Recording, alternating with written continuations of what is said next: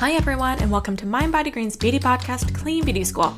I'm your host, Mind Body Green Beauty Director, Alexandra Engler. So today, I want to talk about something that I cannot get enough of. Fragrance. I find it such a fascinating area of discussion because you can dive into so many different aspects of it.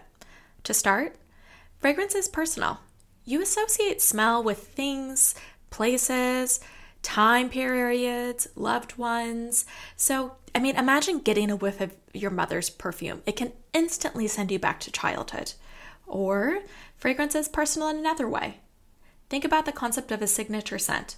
Finding something that feels authentic to you, uniquely your own, that's so special. But fragrance is also global. Ingredients and notes are sourced from and inspired by far-flung corners of the earth. And while this can be exciting, it also comes with serious concerns. Mainly, how we plant, grow, and harvest the natural ingredients that make it into our perfume bottles. There's often sustainability concerns there. Of course, fragrance is cultural. Some notes and scents carry heavy weight and meaning for groups of people. Fragrance has long been used as a vital part of traditions, from blessing ceremonies to cleansing rituals. But fragrance is also deeply scientific. From how notes are sourced, to how they interact with our brain chemistry, to how the final product is made.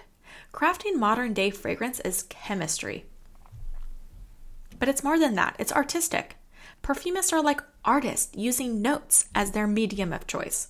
Yes, fragrance is a lot of things, and to help me explain and understand its complexity, I turned to a woman who has spent years in the industry helping craft some of the most famous fragrances we know today. Mindy Yang, welcome. Thank you so much for having me. Mindy, why don't we start off with you just telling me your story? You are so immersed in the world of fragrance, and I just want to know how you got your start and what led you to fall in love with fragrance. So I am a lifelong foodie and kind of a curious child. And, even just growing up as a little girl, I was always curious about why people do what they do. I love to learn things through all senses. So, touching things, and I love to travel and try new food and spices. I actually went and got my BA in psychology, but my minor was studio arts. So I actually spent many, many years just painting and playing with charcoal and gessos and all kinds of colors.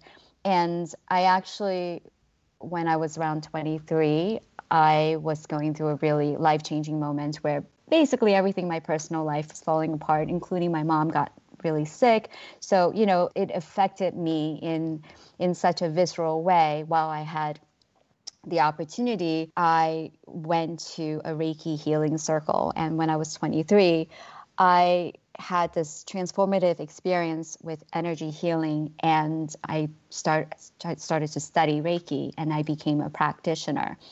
Over 3 years, while I had a corporate job in a brand experience design agency, I studied Reiki and became a Reiki master over 3 years. And alongside that, I'm learning how to practice Reiki and energy healing, I also learned crystal healing, and I learned aromatherapy and got certified as an aromatherapist. And that's actually how I got into the world of fragrance. So I guess I started collecting oils and learning about raw materials in my early 20s, and continued to just fall in love with fragrance. And I created many of my own blends, but never really used them outside of my practice. But then I started to learn about also modern perfumery, which means we are working with more synthetic and lab-made materials. And I've learned about how fragrances are distilled and how different products come together. And then the world of flavors, which is actually very closely tied to the world of fragrance, started to really come alive for me as well. So I just kind of fell in the rabbit hole. So I know you own your shop, Parfumery, and my understanding it's half concept shop, but also a consultancy that helps, small brands get off the ground. Can you tell me more about it?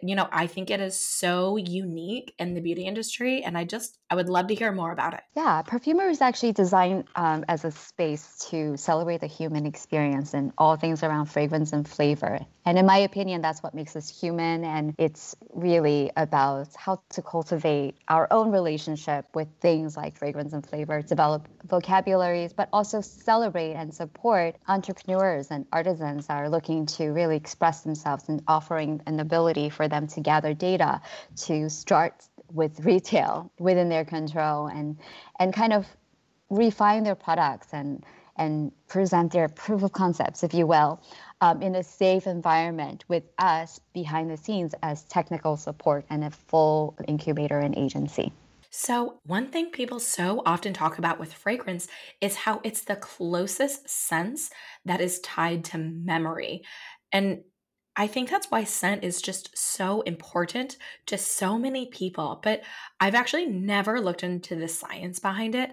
Is this even true? And if so, how does that work? Yeah, so absolutely, smell is directly tied to memory and emotions, right? So if we want to talk about the science, we as humans, we have between 10 to 20 million olfactory receptors, and bloodhounds have 200 million receptors. So you can see why humans are poor smellers. But basically, even with 10 to 20 million receptors, we have a lot of receptors to smell. So odors are volatile molecules. So we're working with invisible things, not something that is necessarily, obviously you can't see it. And they're very powerful. They float in the air. And when we breathe, the air enters the nostrils and is swept upwards into nasal passages where the odor molecules settle on the mucous membranes called olfactory epithelia. And then they have basically the cilia and the nerve cells that activates and travels right up to your brain. And the part of the brain that it actually touches right away is basically the primary olfactory cortex, right? And that is connected to the limbic system. So it affects your emotions immediately.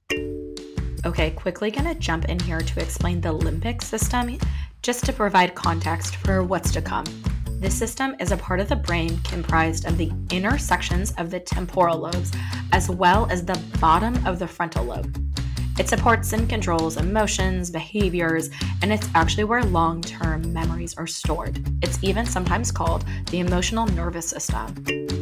So the way I explain it to people is, in a way, your brain is like the computer, and most of the time when we're going through as human beings, using all our senses, most of, like when you see something, when you're thinking, everything is processed through this logic board.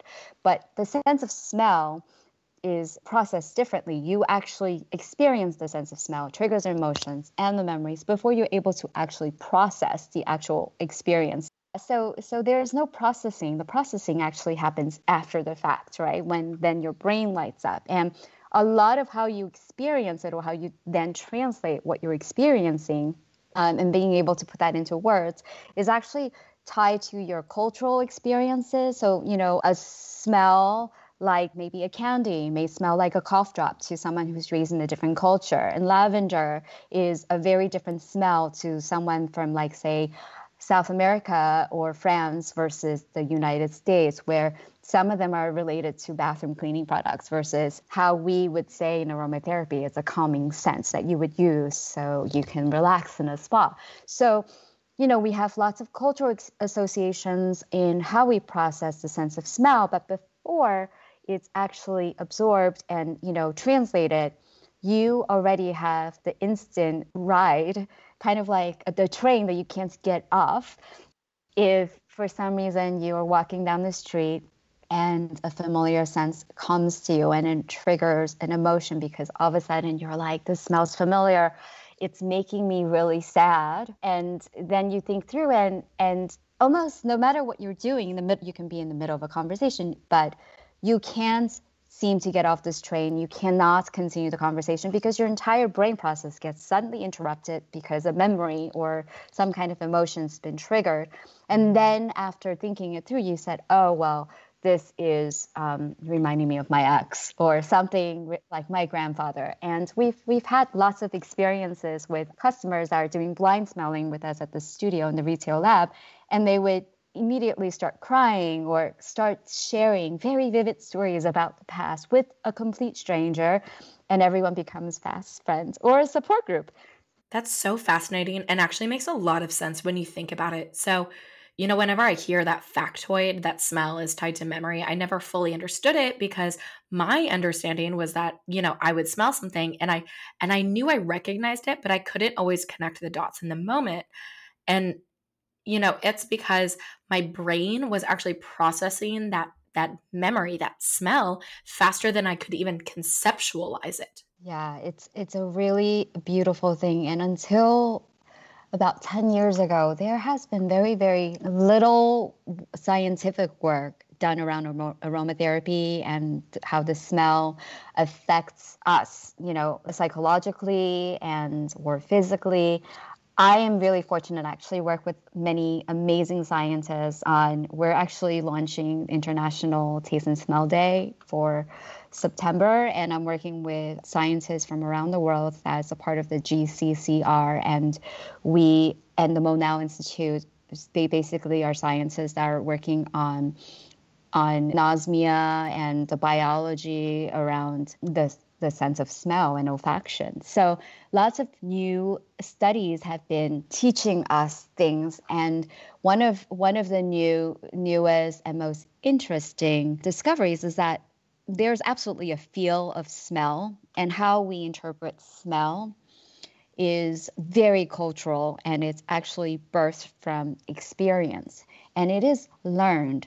So unfortunately in America, we have fewer words that describe smell, and there are also no schools and no normal go-to places where you can actually learn how to describe what you smell, especially when it gets complex, right? We can always say, oh, this is a fruity note, or it feels like a floral, but what kind of flower is it? And until you smell all the little ingredients by themselves, like the parts, and then kind of train your brain, kind of like having that alphabet to work with, right? You don't really have a proper language of smell. And I think that's the biggest challenge for anyone that wants to really get into this space. So why are we drawn to scent?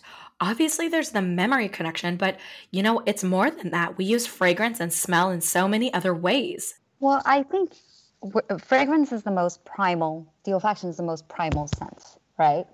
So if we think about it from a scientific point of view, even when we are a little stinky, meaning our own body odors or whatever, we can't actually distinguish or discern our own stink, because scientifically, back to just being primal beings, right? Your smell is a safe space. So for when we're trying new fragrances, we don't recommend that any of our guests use coffee beans to kind of refresh their palates, because the coffee bean actually has hundreds of aromas in itself, and it actually doesn't reset your palate. So we always say drink water and just actually smell your own skin, because that's the perfect way to reset your own olfaction. Your skin is actually your brain's baseline for neutral.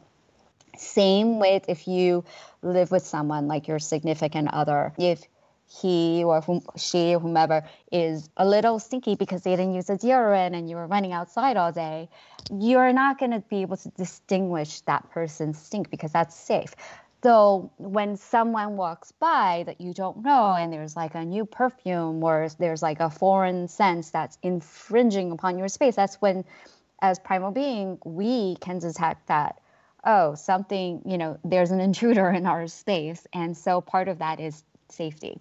So this is actually a challenge for people that are experiencing anosmia permanently or due to COVID, because they actually have a challenge. There's no way for them to actually sense danger or having that spatial distinction. Now, the next level when it comes to fashion and accessory and creativity and things that like really enhance who we are as beings, there's relevance, there's a whole familiar sense of, say, certain smells are more comforting. So some of the most popular fragrances for especially home scents, and what we use in scent marketing, I think also confirms this, is like people love the smell of freshly baked cookies or bread, right? The bakery scent. Anything also gourmands is trending right now because you have things like vanilla notes and things that are a little bit like foodie related. And a lot of people say that vanilla is an aphrodisiac. Well, these are actually scents that are just very innately, in the primal level, innately offers comfort for the soul. And when we're a little scared, when we feel like we're craving things and we're not able to socialize, when we're missing warmth, we want things that have this creamy and comforting sense. And then somehow it actually lowers your blood pressure and actually makes you feel a little happier and less inhibited.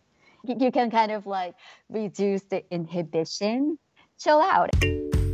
Yes, it is true that scents have a lot of effects on our body, at least temporarily. So, for example, recent studies show that lavender can decrease blood pressure and heart rate for about 10 minutes. Another found that food-based aromas, be it vanilla or citrus, lowered heart rate, improved energy levels, and improved focus.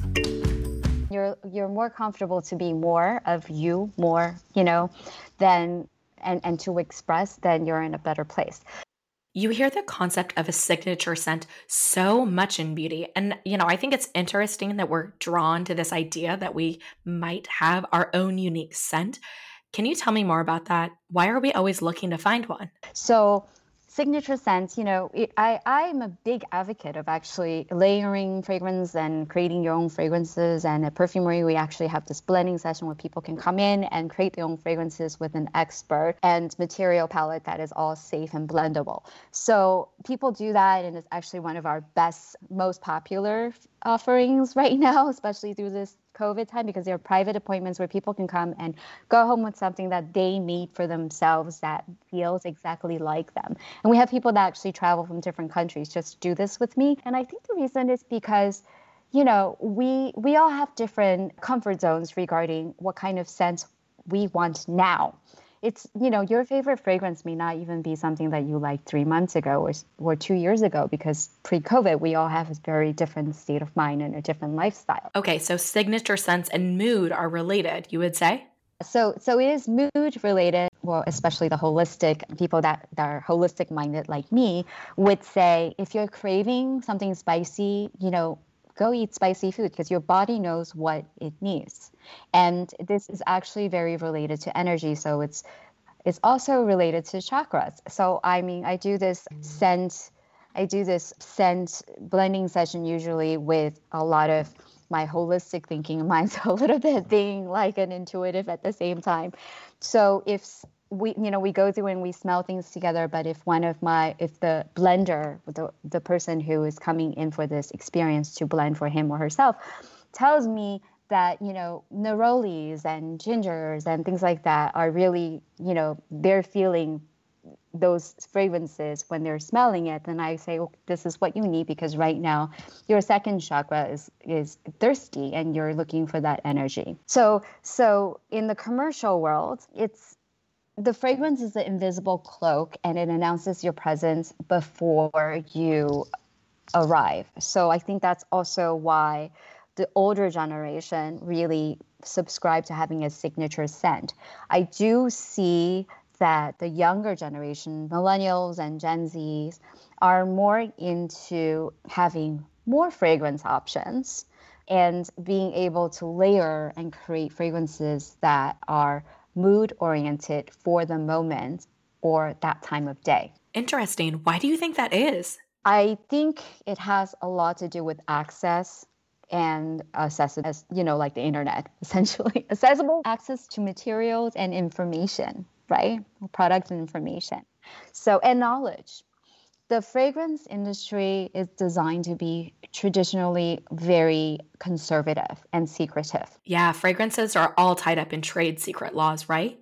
Yeah, and it's very technical and difficult to learn, especially when no one is out there trying to help you. And the to even build your own archive to start a practice, even as an aromatherapist, it's a very expensive endeavor because natural oils, essential oils, or just buying little things at a time really adds up fast. And all of a sudden you have tens of thousands of dollars on little bottles. And if you're not doing this professionally, it's kind of, it's a really expensive hobby and very few people do it. And it takes a lot of time and self-teaching because, again, until now with the internet, you don't really have the ability to really create your destiny or know how to even start. Now, I think the challenge, or my challenge and what I see now is you have access. You can order things online, but how do you distinguish a good material versus, something that is potentially toxic or, not from a reputable source? How do you know what you're buying? And then we are in the world of fragrance. We're working with chemistry, and chemists go to school for, decades just to even get any good.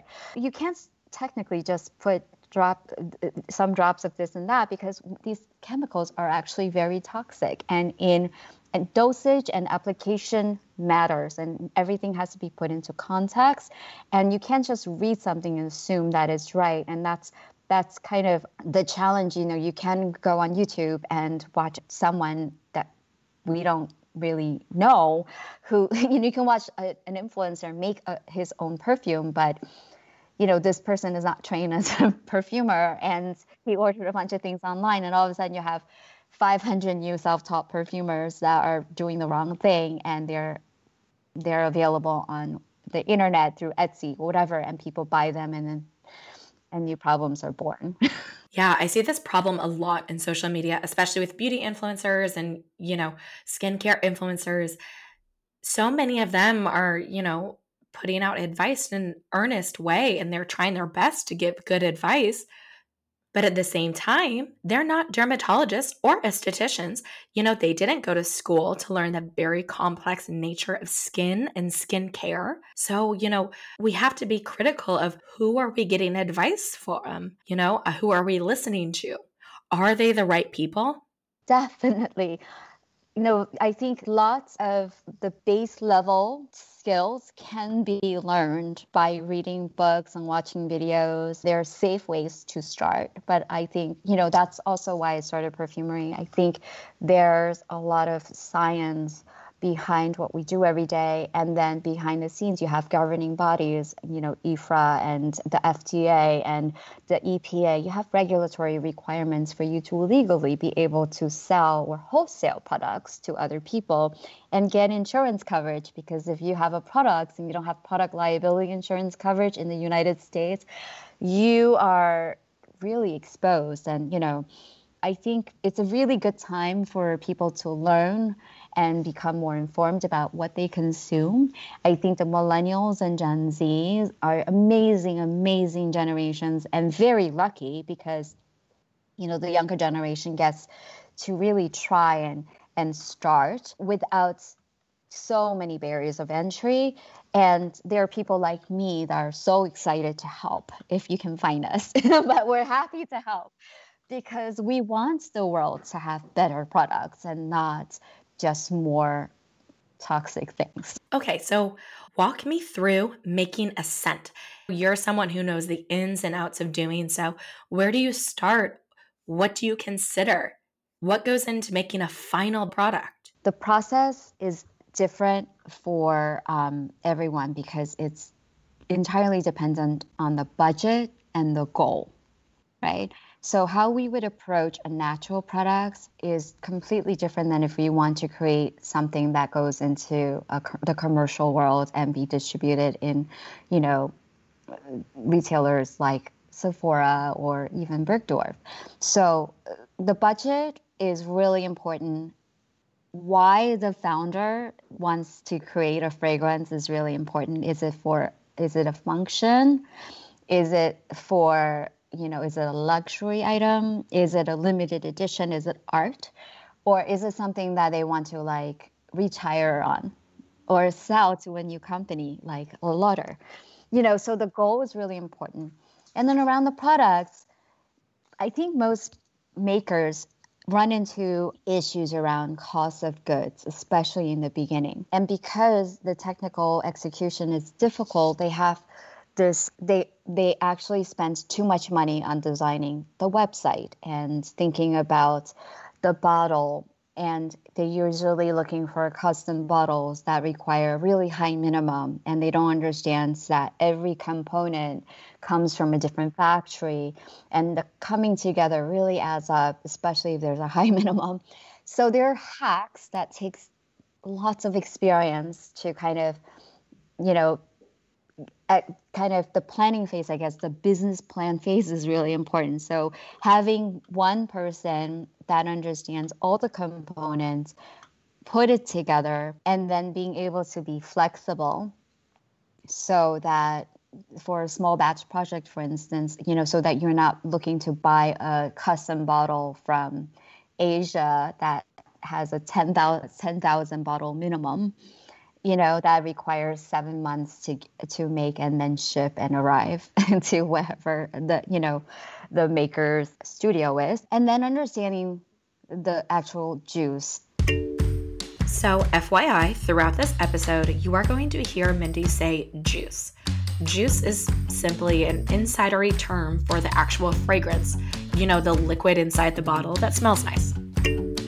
The ingredients matter. The quality of the ingredients matter. Most fragrance houses won't just work with any clients because, fragrance houses are manufacturers. And also, someone can't just buy things off the internet, make a perfume, and expect a fragrance house to just be able to manufacture and recreate it because fragrance houses have proprietary formulas. And when we're working, especially with naturals, it's very much like the food world or the wine and spirit world. Your harvest from year to year is very, very different. The cost is different.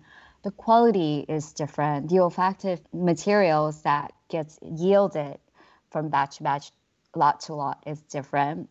And then you have, because we're dealing with molecules that are volatile, you have degrading materials. So, with oxidation and time, top notes will start to fall apart really fast. So you have to really think about what is the purpose, what is the reason for being for this SKU, what is the purpose for this product, and what that distribution strategy looks like, and how much is all the components cost, and what is the goal for this product in distribution, right? And the business plan needs to really come together before someone can really even ask someone like me to help with the project. Okay, so that's the business end of it. But what about the fragrance itself? What goes into making that? You so often hear about top notes, middle notes, bottom notes. What are those and what do they have to do with fragrance? This is a really tricky thing because when you see top notes, heart notes, base notes, that's basically a marketing tool for the industry to communicate with the customer and manage expectations.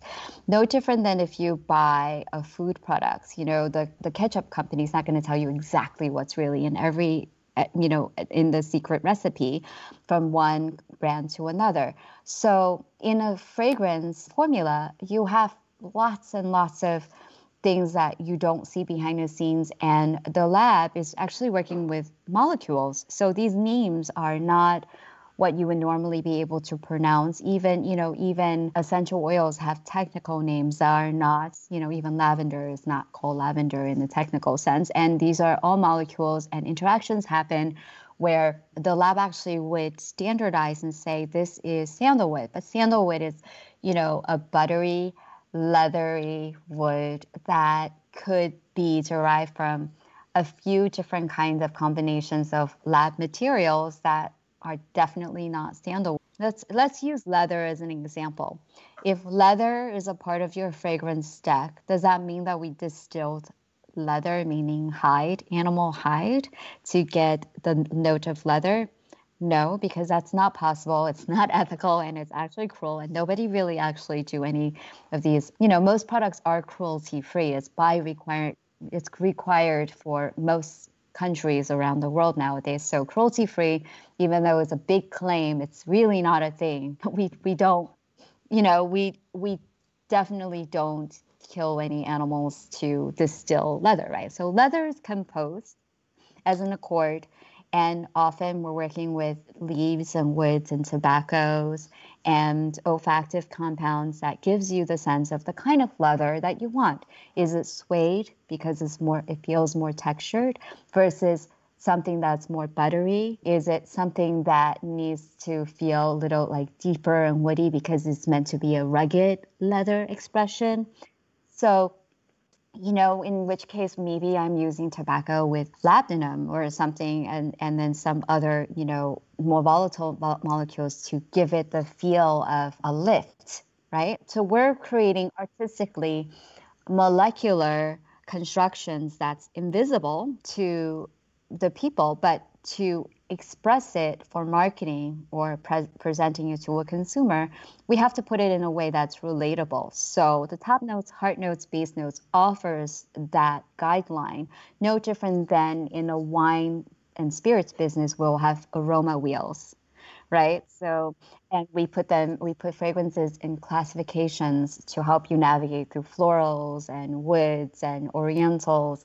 But nowadays, with so many new niche fragrances that are truly artistic, you have many, many mashup genres. So I think, we're breaking rules especially through the last 3 to 5 years. There are lots of really fun innovations that's being offered, but consumers, because of the lack of knowledge and olfactive language and the ability for them to navigate how to choose, the pyramid is a tool. Okay, so it's a tool, but if you're a consumer, how do you use this tool?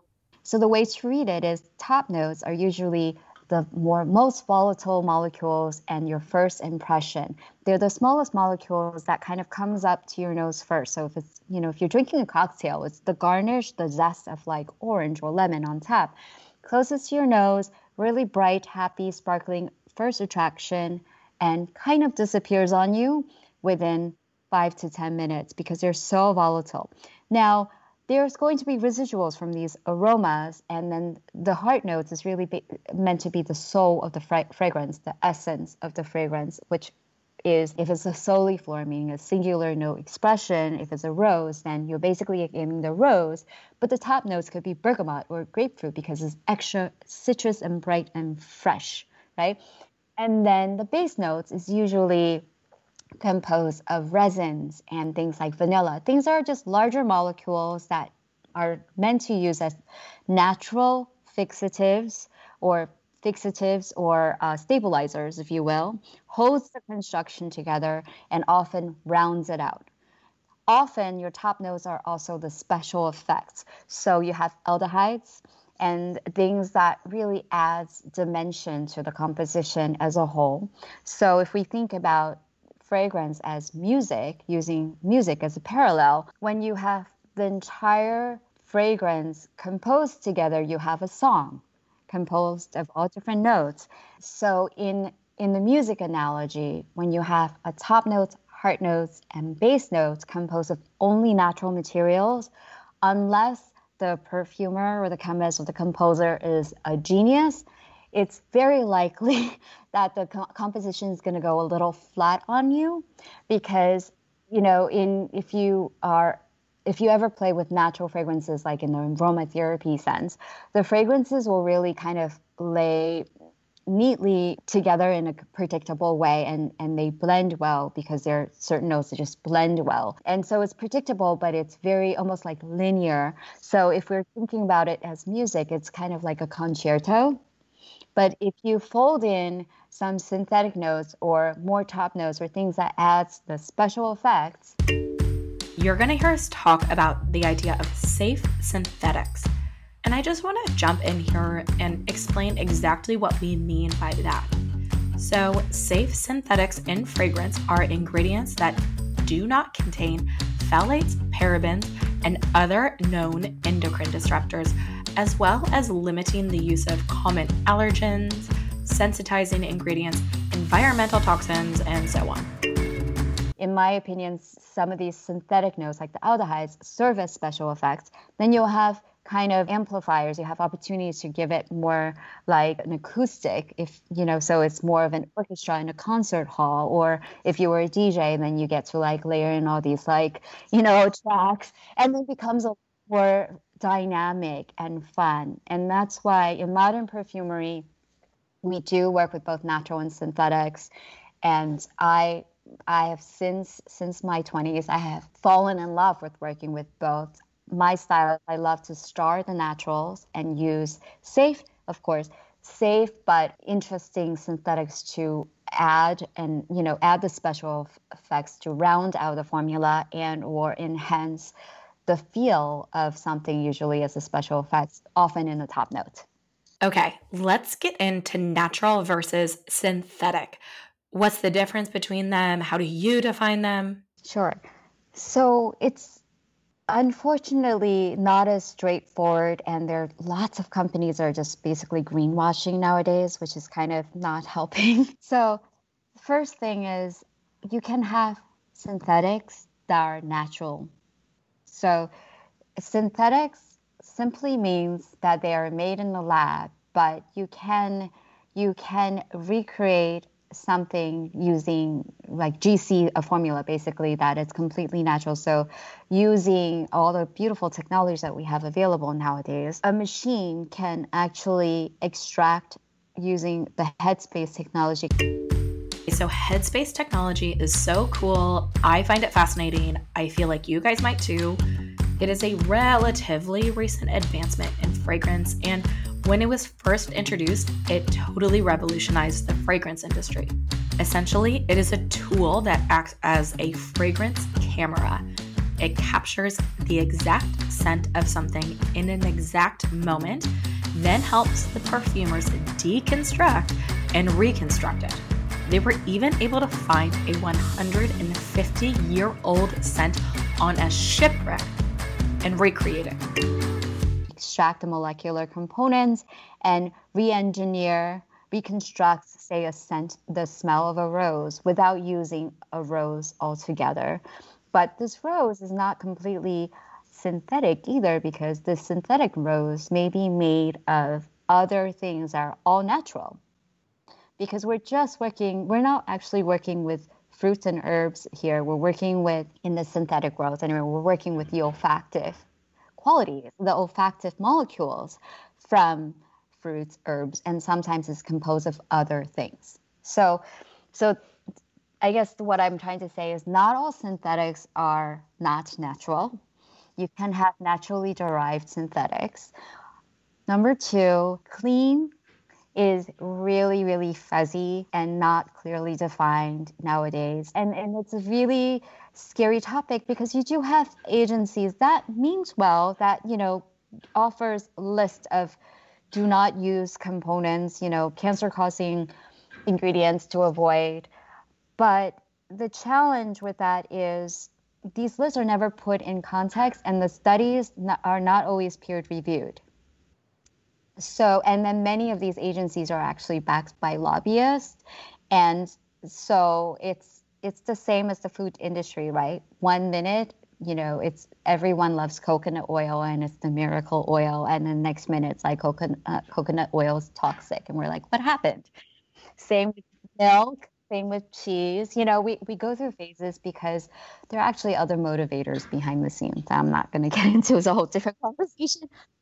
But companies getting on the bandwagon, I do like the fact that we do have access to information. We have access to the source. So, and especially with COVID, I think we are all becoming a lot more regional and sustainably minded, right? We're aware of the climate change. We are awakened to know that what we put on our skin matters, and we are voting with our money, and we have the power to choose. We're not followers of just a celebrity face anymore. We are really trying to understand what is in the bottle, and I completely support that. Now, going back to the natural essential oil story, the reason that not all naturals are safe is because we're dealing with this big misconception that all herbs are safe because they're natural. But we need to remember that essential oil in a bottle is 50 to 100 times more concentrated than what is in the plant. So the safety issue applies to essential oils that do not apply to the whole plant or herbal extract, right? So it is dangerous to consume a concentrated bottle of oil, even a basic, if you drink a bottle of rose oil, you will probably die. You'll definitely be in the hospital. And even though you can have rose water. So in the cosmetics formula, for instance, if I'm going to put something in the oil, put an essential oil in, say, a facial product, we're talking about a maximum dosage just 0.0, 2, like 0.02. Actually, often it's even less than that, but there's a tolerance of basically 1% or under is usually my safe spot. Depending on, again, it depends on the kind of essential oil. Some of them have a higher toxicity than other. So, and then let's go back to the world of synthetics for a second. Synthetics are actually sometimes much safer for the consumer because they are engineered and they are standardized, and you don't have variations of, say, the naturals. If you have patchouli oil from one farm, one region of the world, and then all of a sudden you're getting, because of climate change or the supplier chain got disrupted or the farm got bought up or went out of business, and you have to buy another supplier patchouli oil, it may smell different, number one. And also you may actually be allergic to it because of the terroir. Wait, what's that? So the terroir, it's basically like wine, the land where where it's harvested from matters. And you have to think about the variations of regional climate and how they process the materials, because some distilleries will work with copper silt and some have a complete different process in how they get their extraction. And you may be safe with one brand, but not so much with another, or the same brand swap their supplier on you and you don't know. Okay, so you need to be mindful of not just the ingredient itself, but all the factors that go into growing, harvesting, and extracting it, right? Exactly. We also have to be mindful of how our own chemistry changes as we age. So often the brand gets the blame or the supplier gets the blame, but I have different reactions to certain materials as I have aged over the years. So part of it is just being a lot more informed and always do a skin test. Of course.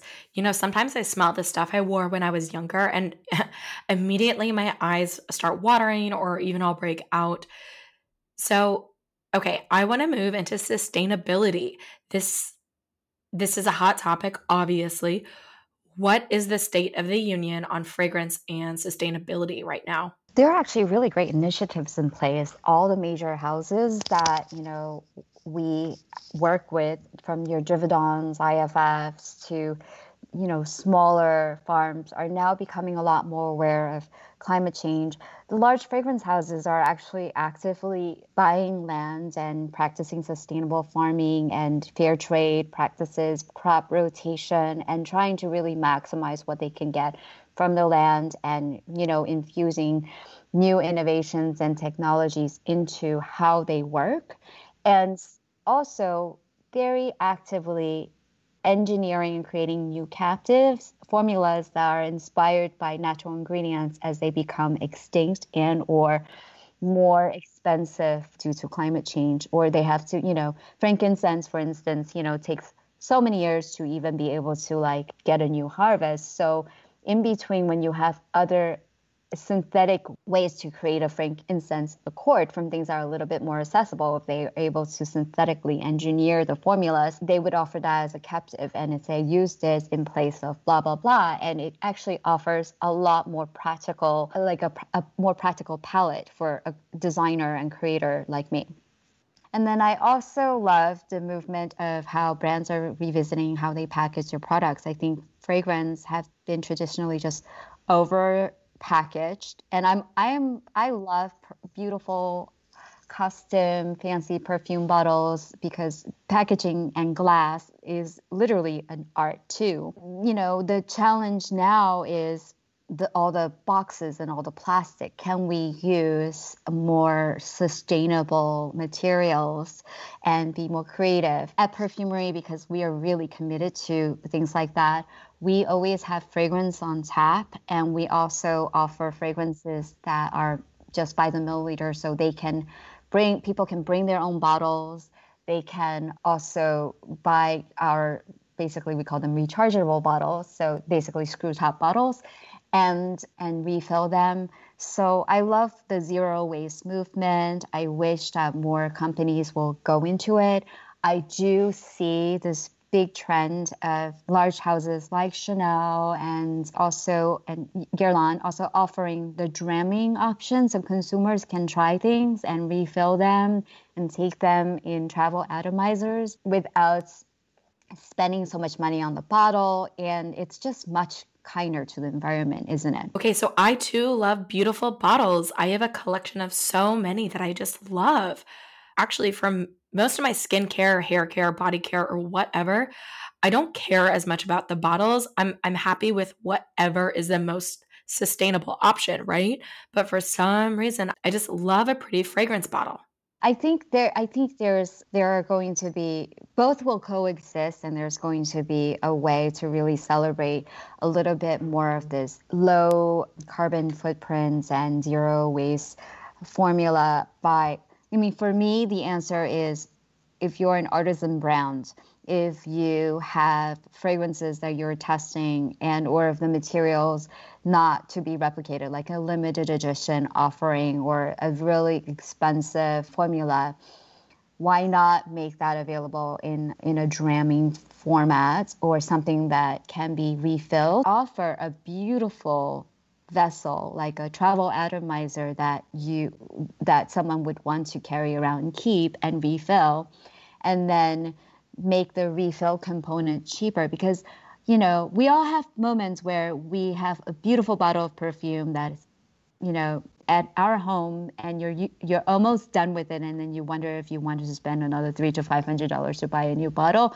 and what to do with it. The thought of throwing away a beautiful bottle always breaks my heart a little, and I'm not really a hoarder, so it's kind of really, really a difficult, thing to reconcile. And why don't we create beautiful, intentionally designed bottles for the consumer and then offer them refills? And for companies that are making beautiful juice but cannot afford a custom bottle, this is a good solution as well, because start with offering beautiful juice and then work on something really magical as a custom bottle that someone gets to use and keep as an accessory.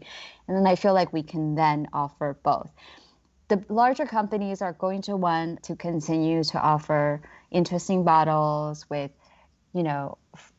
predictably popular commercially successful juice in environments like department stores, because the volume will dictate that they continue to offer prepackaged, crimped bottles in the traditional way that we already know. But I think we have this opportunity to become a lot more thoughtful, and the industry is starting to respond, and I'm really happy to see this change.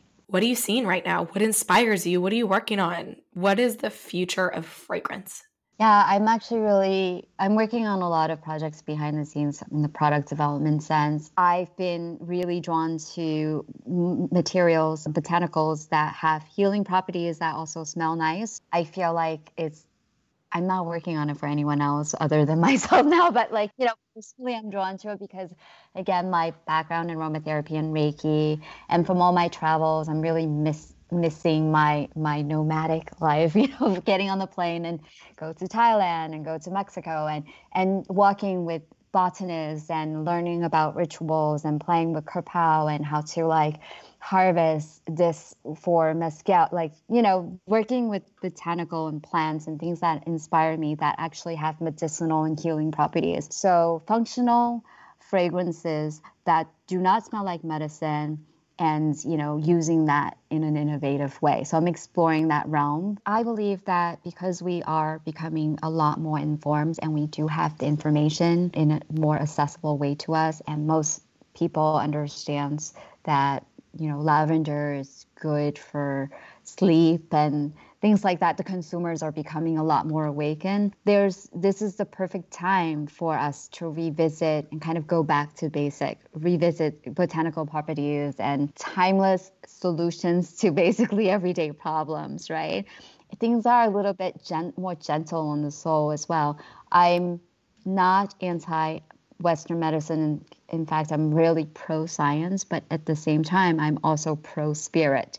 So how do we bridge both and kind of, marry the art and the science and create products that's a little bit more innovative and relevant and functional for everyday lives? Mindy, thank you so much for coming. And this has been one of my favorite conversations.